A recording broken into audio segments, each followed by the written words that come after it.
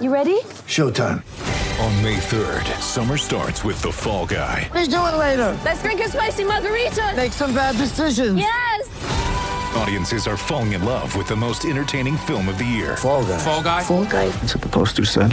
See Ryan Gosling and Emily Blunt in the movie critics say exists to make you happy. Trying to make it out? Nope. Because I don't either. It's not what I'm into right now. What are you into? Talking. Yeah. The Fall Guy. Only in theaters May 3rd. Rated PG-13. This is Archery Unfiltered, the show that cuts out all the nonsense and gets right to the core of what it takes to make you a better archer.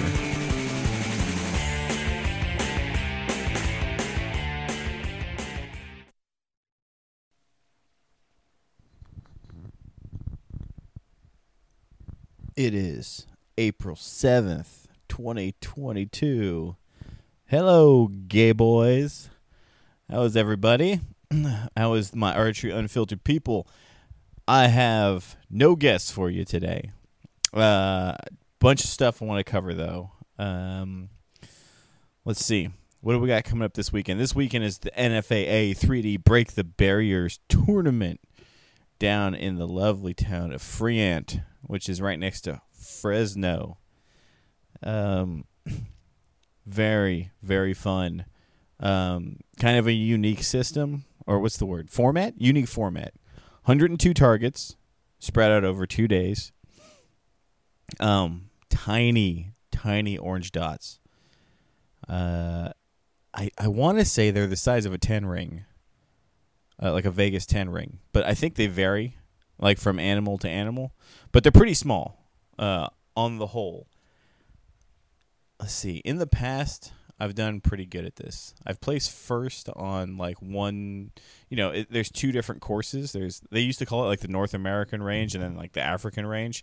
I think now they're just calling it the yellow range and the red range. I think I placed first on the North American range, and it was before there were orange spots. I did a lot of aiming off of other people's knocks, and that actually worked out really well for me. That was a much sharper Wendell. Last year, I had the pleasure of shooting it with my buddy Rudy Sandoval, and we won we didn't win. I'm sorry. Let me back that up. We placed third in the team money event, and we got ourselves some team belt buckles. Admittedly, we got that far because I sandbagged and last year I didn't have my pro membership renewed. I just shooting as an amateur. So all amateurs got 4 handicap points. So we milked those handicap points. And I'm just going to be brutally honest with you guys.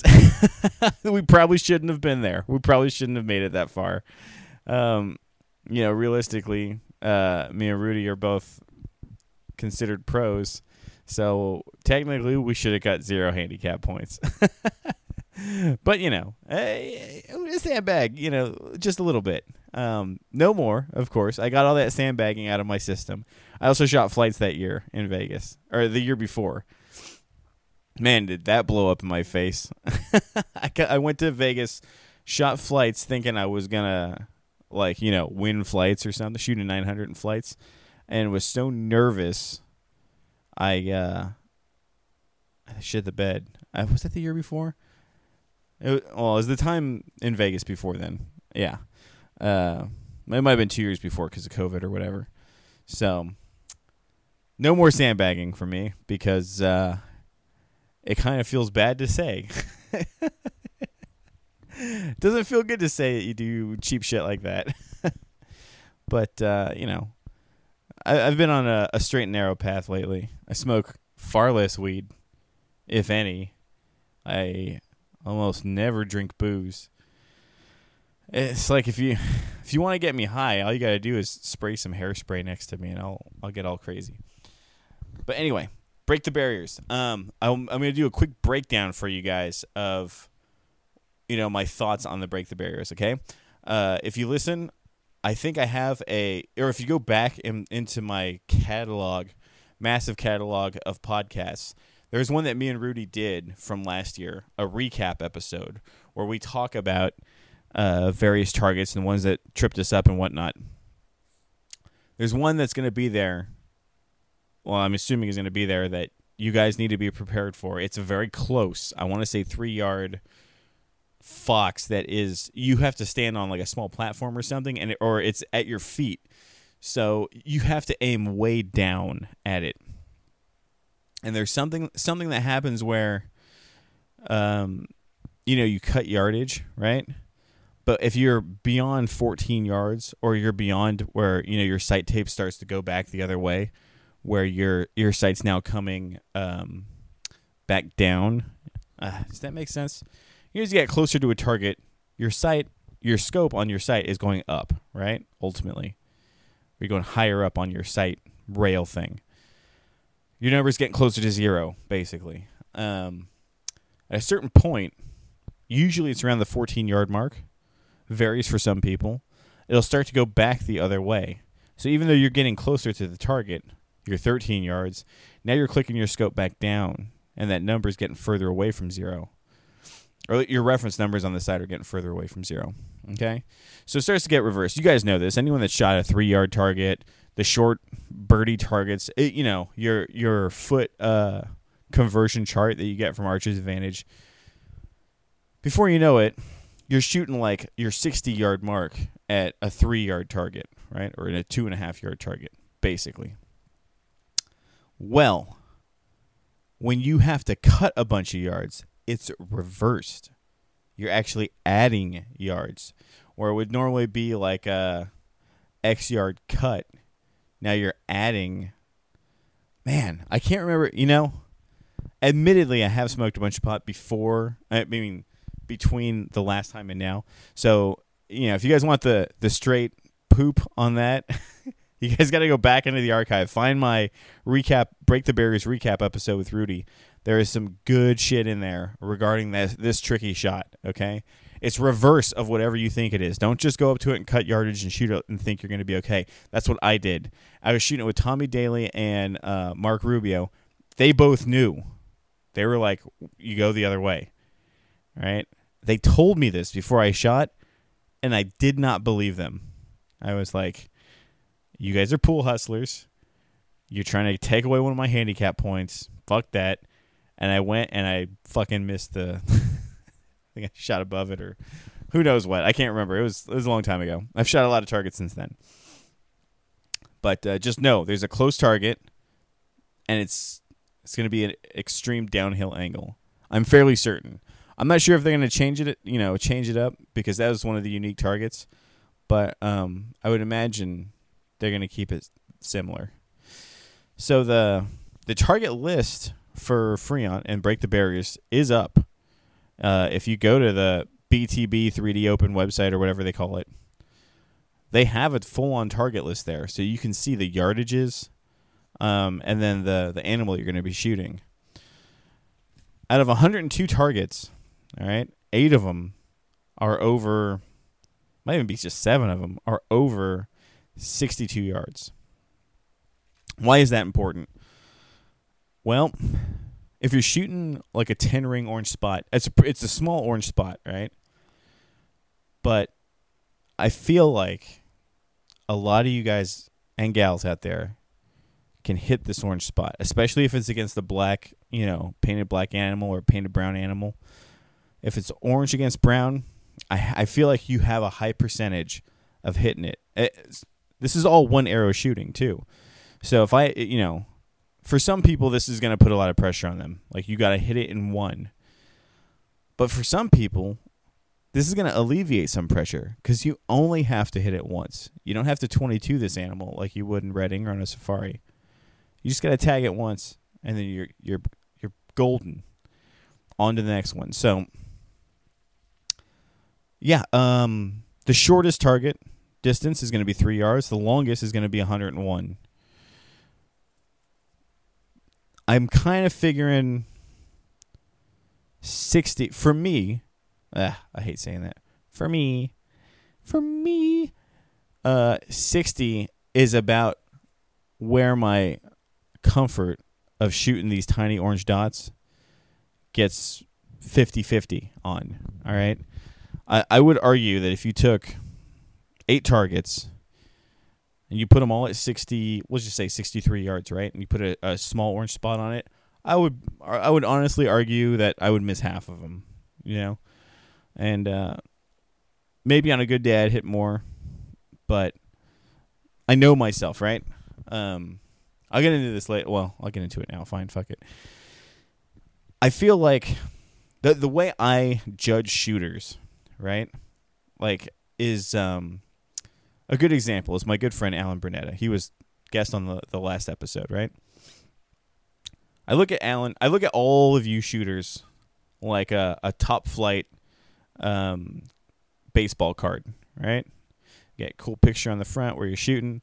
Flip it over onto the back, and it has your stats. Well, what are your stats? In my mind, your stats are the different yardages, and then your success percentages next to it, right?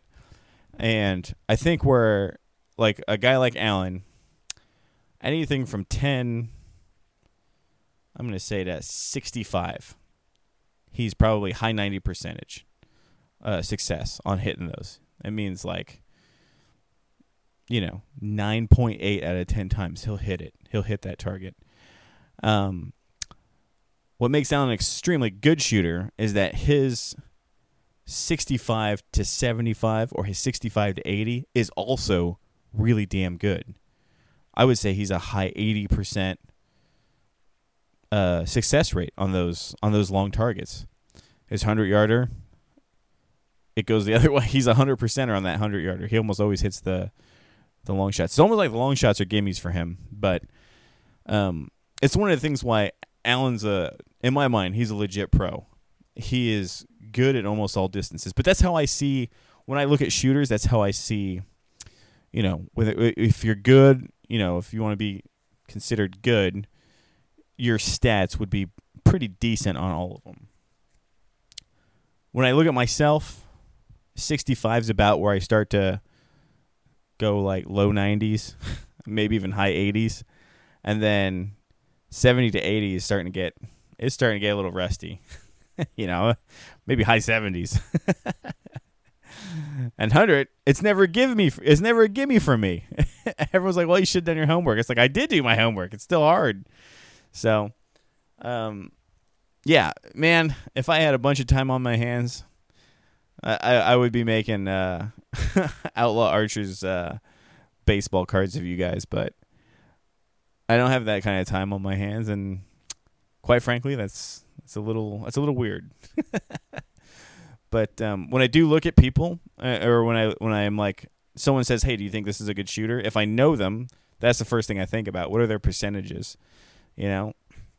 Some guys that have low percentages on like the 1 through 50 or the 10 through 50, those are normally guys that are more in the amateur class. They're still working their way up.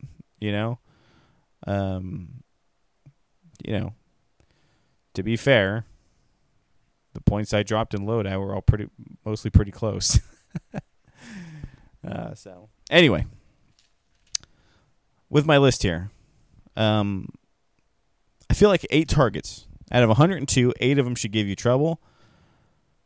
Realistically, it'll probably be more like 15, because I would imagine you have those 8 that are at some distance, maybe a little bit of wind on a couple of them, and then about 7 other shots that are closer, but they're going to be more technical. Maybe they're going to be over water. They're going to be uphill with a slight angle. Aside from that, they should be straightforward. Remember, guys, it's 102 targets. Do not sleep on setting your sight. Okay? It's a horrible way to lose points. And it's just, with so many targets, you're going to be changing your sight ultimately 52 times, or 51 times Saturday, and then 51 times on Sunday. That's not including the shoot-off, okay? With a safari-style event, you're usually changing your sight about half that much, or at least for Redding, it'll be 25 times. We did 48 at Lodi, which is getting kind of close, but I'm sure someone up there misset their sight too. In fact, I think I have 2 friends that did that. So make sure your sight's set. I believe the shoot-off is like 83 yards, if I remember correctly, or maybe it's closer, but I don't know. I remember the shoot off being on the big spot, but it still being difficult because everyone's watching you. But I got a lot of friends shooting the Break the Barriers event. If you guys happen to listen to this show, I wish you luck. I wish I could be there with you, but don't let my absence take anything away from this. This is going to be a great experience. There's going to be great pros there. I don't know if Broadwater's going to be there, but he's on the fucking flyer, so he should. I think Paige Pierce is going to be there. So it's going to be, there's going to be some big swinging dicks down there. You guys soak it up.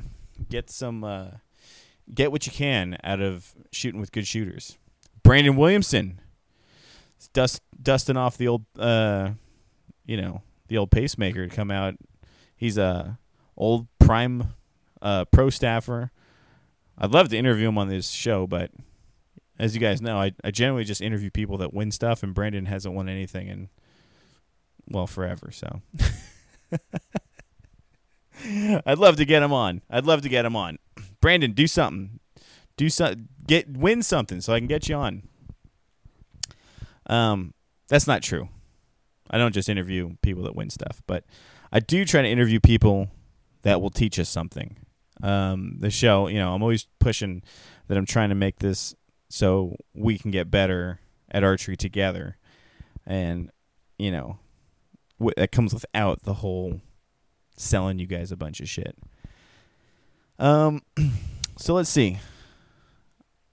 A good friend of mine, Sir Zachary Walker, said, hey, can you cover cutting yardage and how to make those decisions? And Zach's talking specifically about how I said I missed my last target because I read it funny. In Lodi, or it wasn't my last target, but I missed a target because I ranged it, and it was one of those numbers that was in the middle. It was like 57.4, right? Now, some people would just call it and be like, I'm going to split it. It's going to be 57.5. Normally what I do is I will step in front of the stake and I'll range it, and I'll step behind the stake and I'll range it. Or I'll keep 1 foot, on the stake, and I'll range either in front or behind the stake and see where I get a flat number, So it was 57.4, and I believe I stepped back and it was like 57.8. And so I thought, all right, I'm standing on the half, 57.5, and I shot it, and I was like 6 o'clock underneath the spot. So I thought, fuck. So I set it for 58, bam, hit it. That was me reading it wrong. So my advice to you guys is to, shoot off your rangefinder. If you have a decent rangefinder, if it does angle compensation and stuff, and you have a fresh battery in it, and you get your sight marks off of it, God damn it, lean on that rangefinder. I mean, you're shooting freestyle. Why not? But the other thing is to get a square number when you're ranging a target, and that means move around the stake. Now, a lot of tournaments, you can't step off the stake, or you can't be like, I don't know what the technical rule is, so you just have to ask some anal person about it. But I know you can't be like 3 big steps in front of the stake, right? But you got to be around it. Usually around the stake, in front or behind, you can get a flat number. And getting the flat number, in my opinion, is where it's at. At this moment, I would almost say round up. If you can't find a way to get a square number, I would say round up. But I know someone out there is going to round up, shoot at the top, and be like, dude, you fucked me. So, use your judgment. Okay, but I think most of the time you can get away with rounding it up. I think a half yard high, in most cases, would still be in. I don't know. Half yard low should have still been in, but what can I say? And really, that's all I got as far as reading targets and cutting yardage. I mean, I gave you that little spiel about when you're inside of 14 yards and you have to cut yardage, you're actually adding yardage now. I can't remember exactly how that goes. So might be doing you guys a disservice. Anyway, I don't want to harp on Lodi a whole bunch. I shot decent at Lodi.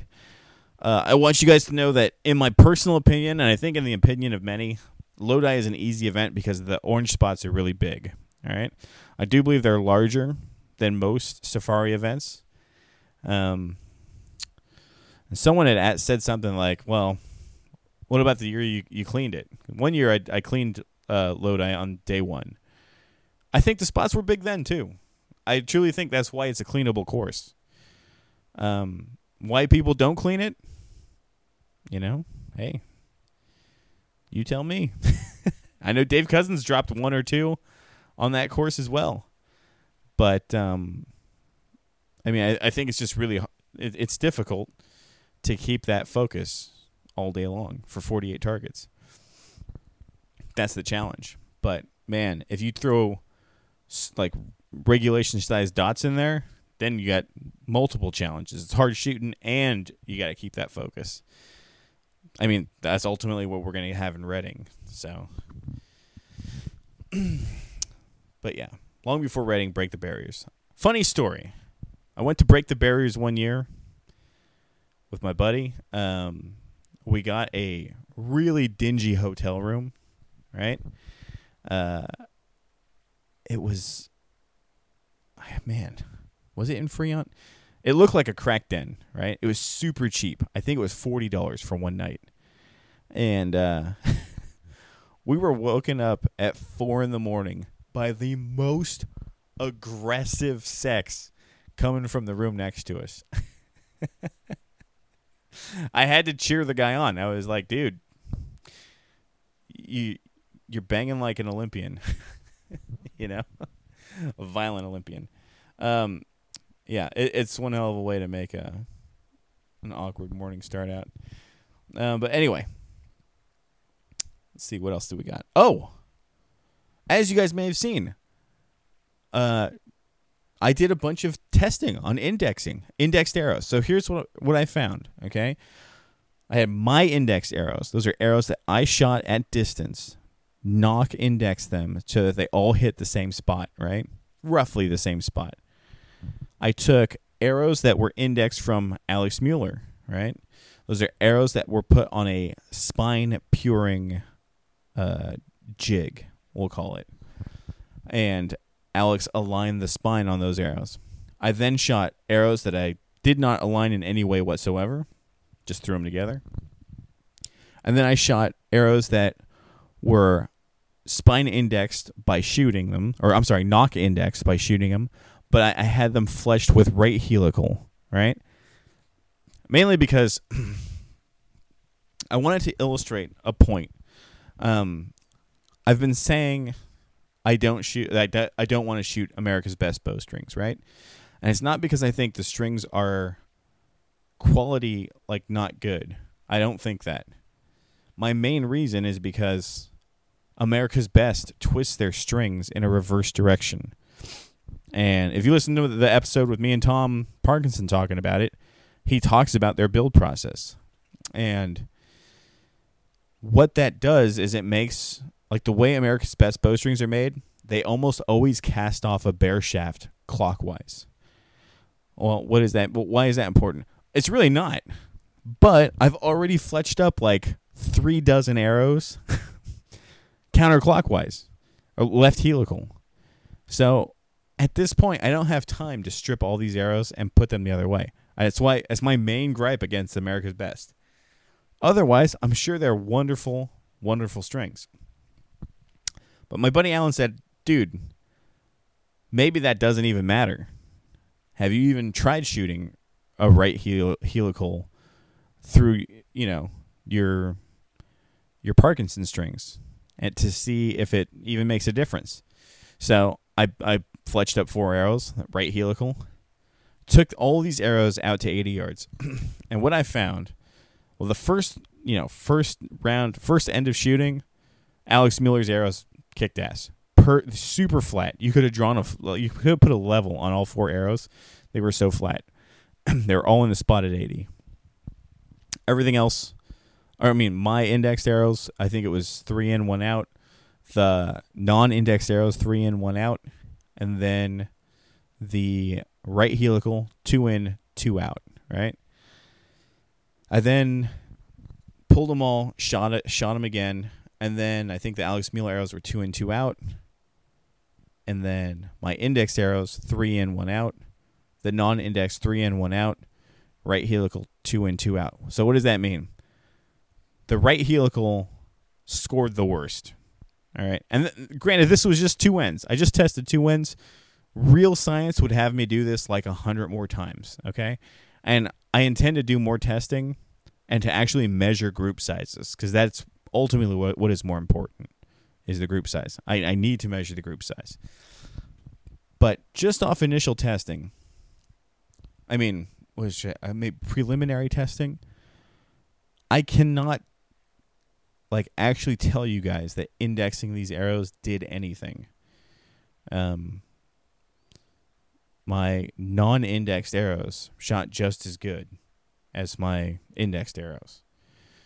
The Alex Mueller arrow shot really good the first end. I mean, ultimately, it's me shooting them, right?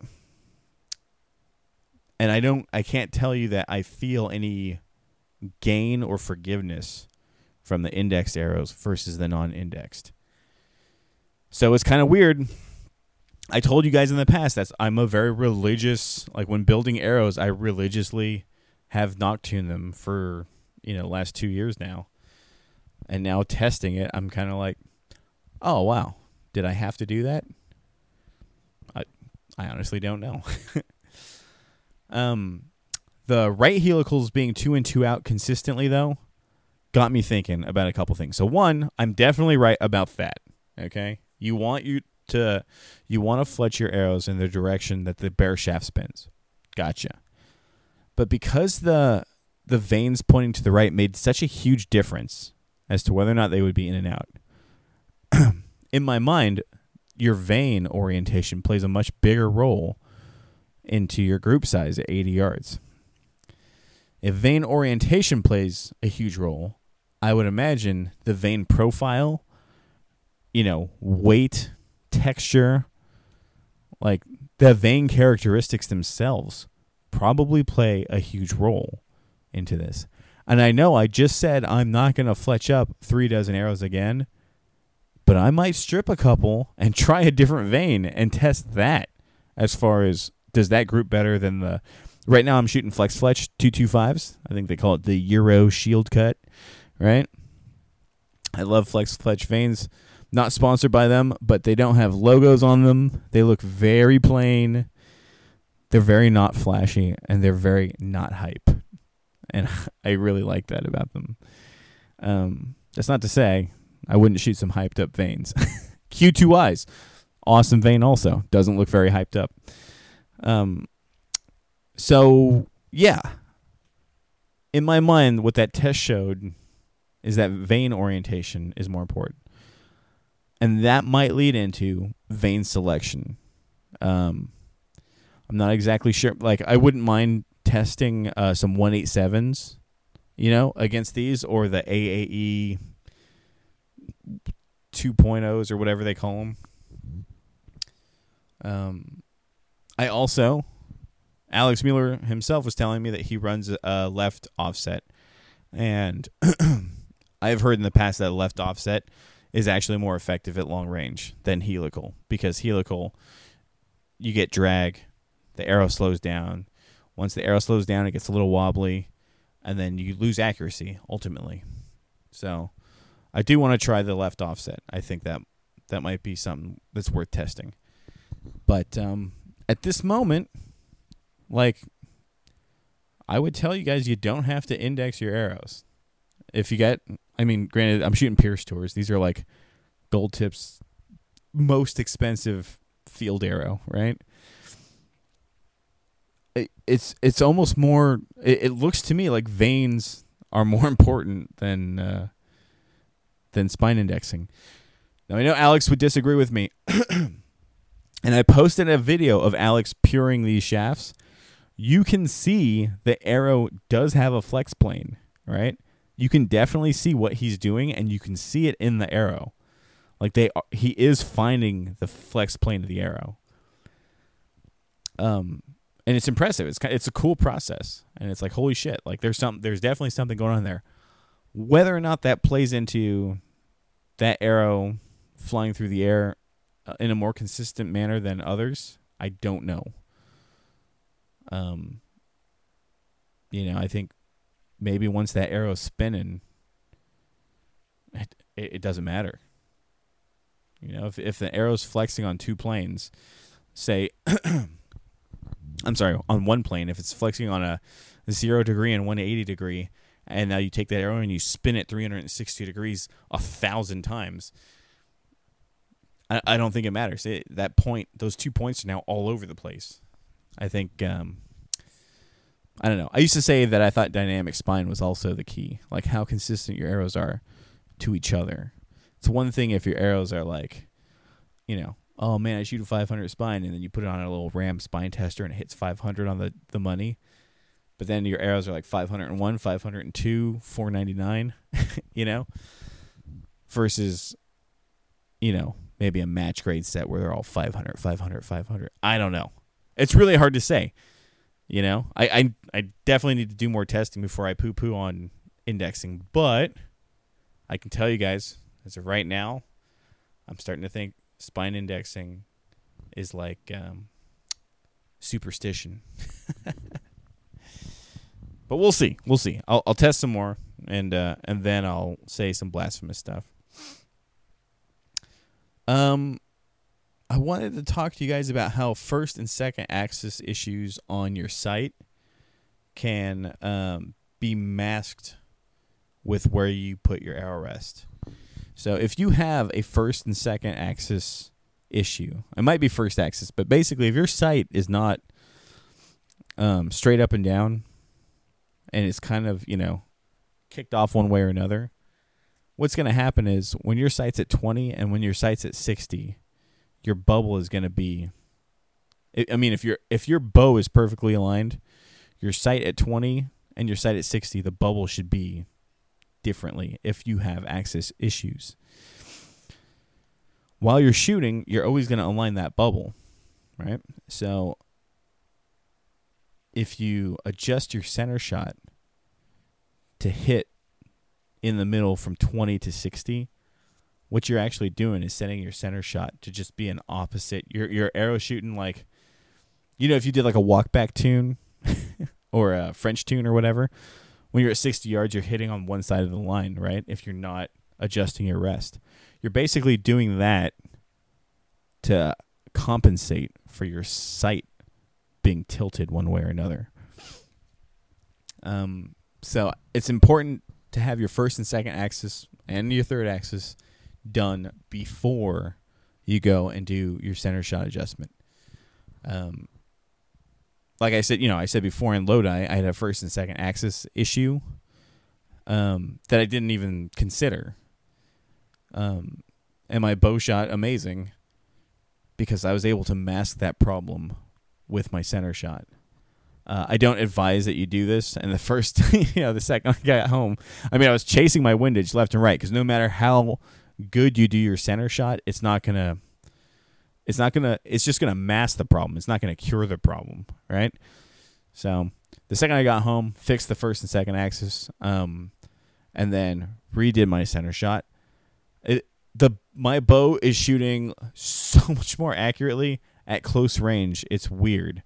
I didn't think that was a big deal, but now I'm thinking like, well, when indoor comes around, making sure your sight and your, the axis on your sight are good, it's kind of a big deal.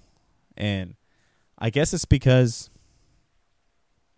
I was kind of thinking like when the bow is level, right, you could be a little off left or right, and the bubble is still somewhat low. It's still inside those two little tick lines, But if it's off and, say you're holding it level, but in reality that bubble would be like split on the line, you would have to hold it directly on that line to get it the same every time. Otherwise, it's going to become more extreme.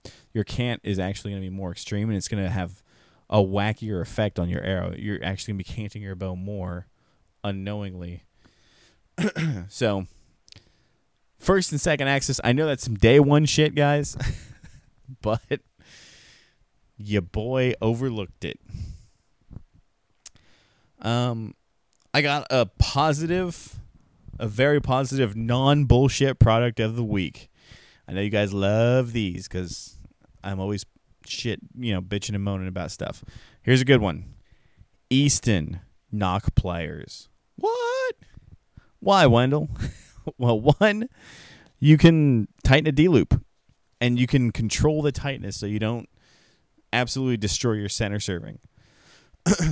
But the other thing is the Easton knock pliers have little grooves cut out of them, so you can remove points on arrows. Like, they fit perfectly over arrow points. Awesome product. I get lots of mileage out of it. The ends on the knock pliers are flat, and they're not like, they don't have teeth, so that you can actually like undo. Say you tie a D loop and you're like, oh, I don't like the length I made that D loop.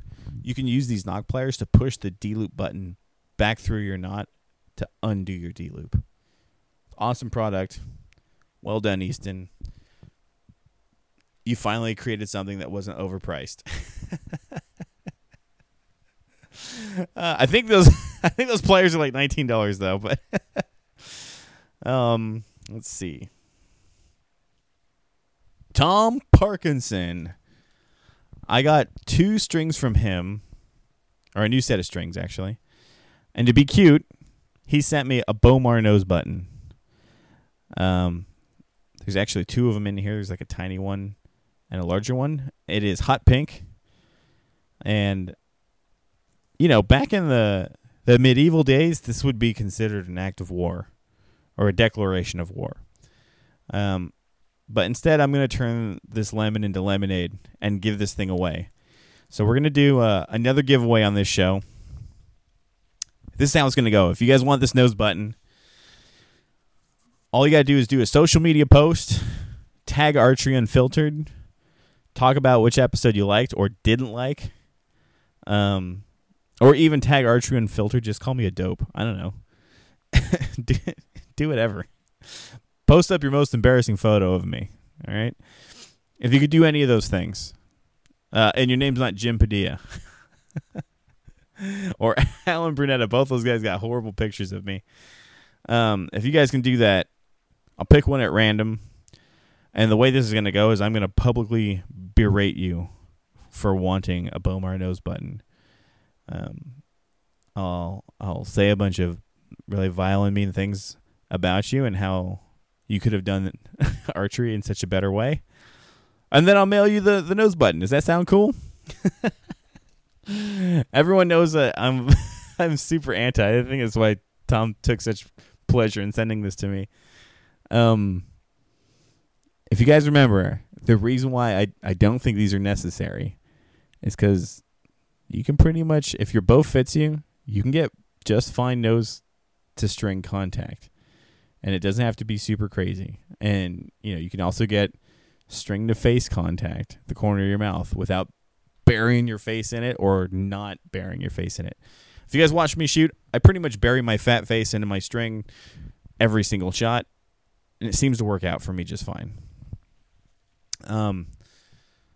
It's funny seeing guys like Jesse Broadwater and Levi Morgan shoot nose buttons now, especially this Bomar nose button, considering they won and set a crap ton of records without one. Like, most killers that I've seen have done a lot of damage without one of these. So I don't understand why there's this huge push for them now. Or, I don't want to say it's hype because I haven't tried one. But I don't believe they need one just because how much success has been gotten without them.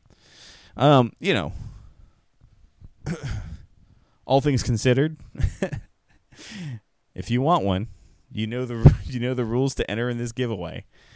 I'll probably just give you like a light roasting publicly, and then I'll mail this thing to you. I'm trying to also not say, with that being said, it seems like almost every podcast I listen to now, that phrase is uttered. well, with that being said, blah, blah, blah, blah, blah. We'll say all things considered. Upcoming events in April, I believe April 16th is going to be the Maya Archers Around the World shoot. Very fun shoot. I think I am going to be getting out for that one. That is Northern California. I don't exactly know what town it's in. It's literally an archery range that kind of goes underneath a highway or a freeway or something like that. Really windy there, but otherwise a really good shoot and a great warm-up. Like I said before, a lot of these events, I mean, if you go out with the intention of winning to establish or assert your dominance, that's totally fine. But realistically, you should be using every event you can in preparation for the big one, which is Reading. If you're not shooting Reading, then, you know, whatever event, whatever thing that you're going for, you know. And shit, even if you are trying to establish your dominance, it's not going to be your last season of shooting, right? Like, all this stuff should be something that you're using to build on to get better. So yeah, Maya Archers on the April 16th. April 24th, Sonoma County Bowman is having the ultimate shoot. What do they call it? Ultimate bow hunt shoot or ultimate shoot? I can't remember. That's going to be a fun one. It's going to be another safari-style event. I believe it's going to be at the Dutra's Ranch near Petaluma. I will be in attendance for that one. It's like I'm coming out of my my turtle shell here for 2 events right before Reading. And you guys know Reading is going to be May 4th to May 8th. I am so excited. I get to partner with a really good shooter, Austin Watts. He's the prodigy, Northern California prodigy. We are going to, roll the dice, try our hand, and win in the gold in the team event. That's not to say there's going to be a ton of other good shooters there, so we'll see how Reading goes. After Reading, oh, wait a minute. Before Reading even, April 30th is the Fresno Safari, and that is the third leg of the Outlaw Archers event. Outlaw Safari is freaking dope. If you guys are down there and you're shooting it, keep your eyes peeled for John Weaver. All right, John Weaver is a dude who fucking crushes it. I believe that's his home turf. That's the last time I saw John Weaver, and he was shooting a phenomenal safari score. If you guys find him, if you see him, tell him Wendell says hi. Wendell's still a big fan. Snap a photo of him, or with him. Snap a photo with him. Post it up on the Archery Unfiltered page. I interviewed John a little while ago about shooting the State 900 because John holds the record for the State 900. He's a beast, and he's one of the humble, non-assuming beasts. He like the guys that are in my mind that are some of the most dangerous, i.e., like the most badass snipers in this game, are the guys that are super quiet. Or not, they don't have to be super quiet, but they seem to be quiet, humble. They're not yelling, "Look at me." They're just out there doing the damn thing, you know. John Weaver's one, Aaron Hall's another, Ben Hobbs. Those are 3 snipers, like right off the top of my head, that fit that bill of like quiet killers, you know. Then you turn up the volume a little bit. You get to the Mark Rubios, a little bit louder. Kind of yell some shit talk every now and then. Still killers, though. So, yeah. All right. Now we're going to have some fun. I got 2 questions that you remember in school, the teacher said there's no dumb questions, right? Yeah. So this question comes from Bobby Fortune. He is shooting out of Lodi Archery. Bobby says, question for you, Slick. He calls me Slick because I'm normally really sweaty and greasy when he sees me. I said, "What up, Bobby?" Bobby says, "I'm shooting Victory NVX 27s. I want to put a 150 grain point in it. I want to put a 150 grain points in it, but I can find is VTech points. Will they fit in that NVX shaft?" So I guess the reason why Bobby is asking, because in the past I've swapped like gold tip and Easton points into, but only because it's well known that the inside outside diameters of those points and arrow shafts match up really well. I, however, have no clue about Victory arrows, nor do I know about the new NVX shaft or the VTech components. So I told him I have no fucking clue. And I said, why the fuck would you even ask me some asinine question like that? Just buy the points that go with a shaft. And he said, I can't find any. Well, I said, well, that's what your local shop is for. And I told Bobby I was going to make fun of him on my show for asking such a dumb question. And he said, don't put me on there. You're going to make me look like a fucking idiot. Well, here you go, Bob. Bobby Fortune from Lodi.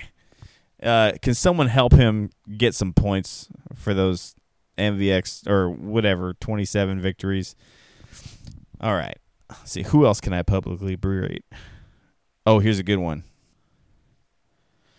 This is from my buddy Rich. Rich says, I still wonder if a guy were to use the spine tester Hal Grip was talking in an old video about True. Up all components? To which my response was, what the fuck did you just message me, Rich? and that's it for listener questions. I should say, that's it for silly listener questions.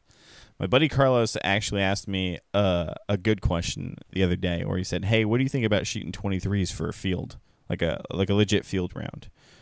And I told him I didn't think it was a good idea. And I know a lot of people, their first answer to that is going to be wind drift. I wouldn't shoot a 23 for a field round because of the wind. Most field courses, well, I shouldn't say most. The field course that I shoot on doesn't have a lot of wind, right? But what it does have is field targets. And you guys will know if you shoot a field round, you're going to have to shoot a fan, right? Where you shoot 4 arrows into one target. You'll have to shoot 2 top, 2 low. Just stuff like that. I can't remember all the rules, but with field archery, you'll have walk-ups and things of that nature where you're putting a lot of arrows into one target. And so I feel like with 23s, with, pin bushings in the back, every time you get a 23 in there, it's going to take up a little more real estate than a 166 or a micro diameter arrow. And if you're not the first guy getting all your arrows in, I feel like you run the chance of glancing out off of others or glancing out off of your own, especially on the closer targets where, like the 30-yard fan or 35-yard fan or the, 34-yard walk-up. I can't remember. I know someone's out there probably screaming like, that's not how field rounds are shot. But you guys know what I'm talking about, right? You're putting multiple arrows into one target. Sometimes you're getting closer as you're doing it, right? So I think I would go, if it was me personally, I would go with a skinnier arrow. I know Carlos said, well, I have a buddy who shoots 23s for field, and he loves them. My only question would be is, does your buddy win state field competitions? Does he win national field competitions, right? I'm pretty sure Blake Jerome stomped the world with X10s, or I want to say X10s, at the last field nationals. So I think most people will shoot skinnies just for like the wind factor for the 80-yard target, right? But the 80 yards, you're only shooting 80 yards like twice, and they're walk-ups, right? So you're going to shoot the 80, and then you're going to 70, 60, 50, so on. So, I don't think the wind would be a huge factor, but the big one is going to be glance outs, especially if you're shooting in a group of people, four other people deep. Everyone's shooting 4 arrows. That's 16 arrows into the target. It's going to get cluttered as fuck in there. So I would pick a skinny arrow, pick a pointy point, and crush them. Well, all right, guys. That is my episode for today. Thank you all for listening. Just going over nothing real special today. Just going over the basics for the Break the Barriers, going over the little things I've discovered about the first and second axis and how it is actually important and not to overlook it, all right? I overlooked it. And it's not so much a hindrance as it will confuse you when you start chasing your windage, if that makes sense. Because I don't feel like having a first and second axis off hurt me. It just made me chase windage. Luckily, Lodi has targets that advance up where it's like you go 30 yards, 50 yards, 30 yards, 50 yards, 60 yards, and then it's kind of like crawls back down. Had very little like 20 to 100, which reminds me, at this Break the Barriers event, it goes, let me see, where's the target list here? It goes, if you're on the red range, all right, it's going to go 5 yards on target 3 to 25 yards, target 4, 34 yards, target 5, and then bam, 79 yards, and then bam, 77 yards. So you're not going to get the chance to, gradually chase your windage. You got to make sure your center shot's on and that you're hitting middle, close, and far. If you know your windage is off far, you got to know how many clicks it's going to be going into that, okay? You're not going to get the chance to build up to it. It's just going to hit you like a ton of bricks, and then right when you think it's over, you have to shoot 77, which is just 2 yards shorter. So hopefully if you're out at 79, you can correct your windage for the 77. That's immediately after. After that 77, it's going to drop back to 22 again. So it's steep. They do the jump around a lot with the Break the Barriers. It's going to be a lot of 20 yard, 27, 23, 33. You're going to be hanging out a lot under 40. But I'd imagine they're going to be technical. The spots are going to be small. You guys just got to keep your head cool, all right? Don't get frustrated. Remember about outrunning the demon. If you miss, it's not over. It's only over when you let it be over. So keep chasing the orange spot.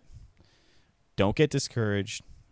I have total faith you guys are going to shoot great, okay? Someone go out there and beat Jesse Broadwater for me, huh? All right, guys. This show is brought to you by DB Custom Coatings. My friends Darren and Bet out of Napa, California. They Cerakote bows. They Cerakote them good. You guys probably see Austin Watts. He's got a Captain America. It's like an American flag Invicta. It's cool as hell. Darren just Cerakoted a TRX 38 for me in Battleship Gray. No. Yes, Battleship Gray. Can't wait to build that bow. It is going to look so badass. They have done a white and gray American flag on one of Bet's bows. They're all over the place. They done Casey Kaufhold's bow. She shot in the Olympics. It's badass. It's even on the side of their truck, the Lancaster truck.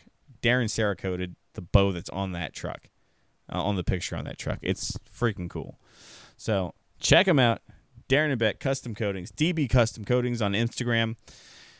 And this show is also brought to you by Carbon Craft Stabilizers. Guys, Brian Webb has Carbon in-house, in stock now. He's building stabilizers. The wait's over. So if any of you guys have been thinking about buying Carbon Craft bars, but you kind of didn't want to because you heard there was like a long wait, the wait's over. Brian's making bars for people now. So I'm picking up a set of Carbon Craft bars so that I have two, and then I can use one set as a demo. So if anyone wants to try bars, you guys are more than welcome to try mine. I have a 15-inch back bar and a 30-inch front bar. It's my favorite combo to date. But yeah, guys, Carbon Craft. It's a small, you know how I am about small business, guys. You know, like I dig Tom Parkinson and his strings. This company was started by Adam Ross, good buddy of mine, and our friend Brian Webb. Brian Webb is the craftsman behind the Carbon Craft bar. They're legit bars, and you know, I've debated with guys like I have a friend named Jeff, and we get into debates about strings all the time. Or at least we were. We kind of dumped that subject. But I let Jeff borrow a pair of Carbon Craft bars, thinking, okay, he was going to test them out, and I was expecting. I'm sorry, Jeff. I was expecting Jeff to shit all over them because I shit all over his strings. Okay, and I kind of just thought it would be a tit for tat, like, oh yeah, well you said this, well check this out, right? But that's not what happened. Jeff was like, I really fucking like these, and the thing that Jeff said that I did not pick up on, or that I had never advertised, is how damp, like how these bars dampen vibration. Like Jeff kept saying they made his bow feel dead, right? And he thought that they were filled with something, or he was asking like, how are these made? Like, how do they do this? And I'm fairly certain it's just the type of carbon it is. You know, I'm not going to pretend to know, but I'm pretty sure there's not stuff like inside the bars. And you know, the thing that I've always harped on is the bar is super stiff, which leads to really good aiming. Like I've always found that I could aim better with less weight with an extremely stiff bar. The feedback I get from the stiff bar is much more direct and quick with my hand and my brain and my eyeballs and all that shit, right? And I've done deflection tests with the Carbon Craft bar, and it dissipates. What's the word? It stops vibrating much faster than all other bars. If you pull them all to a set point and then let them go, right? It vibrates way less and then dissipates faster than all other bars. And I think that is what Jeff was talking about, or what he was feeling, is that it, you know, what's the word? Not oscillate. Maybe it's oscillate. But the vibration in the bar goes away super fast. Boom. And it's out. If that's something you're looking for in a stabilizer, I would urge you to try them. You can try mine for free. You know, I'll happily mail my bars to someone if you're a little trustworthy. Otherwise, catch me at an event. I'll tell you guys where I'm going to be, and you guys can try them out. All right?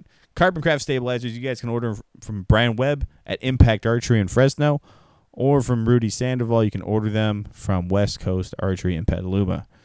That's it, guys. Thanks for listening to me rant for 57 minutes. You guys are awesome. Check out my Instagram, Archery Unfiltered. I also got a page on Facebook, also called Archery Unfiltered. If you guys have any questions, hit me up anytime. All right? Talk to you guys soon. Peace.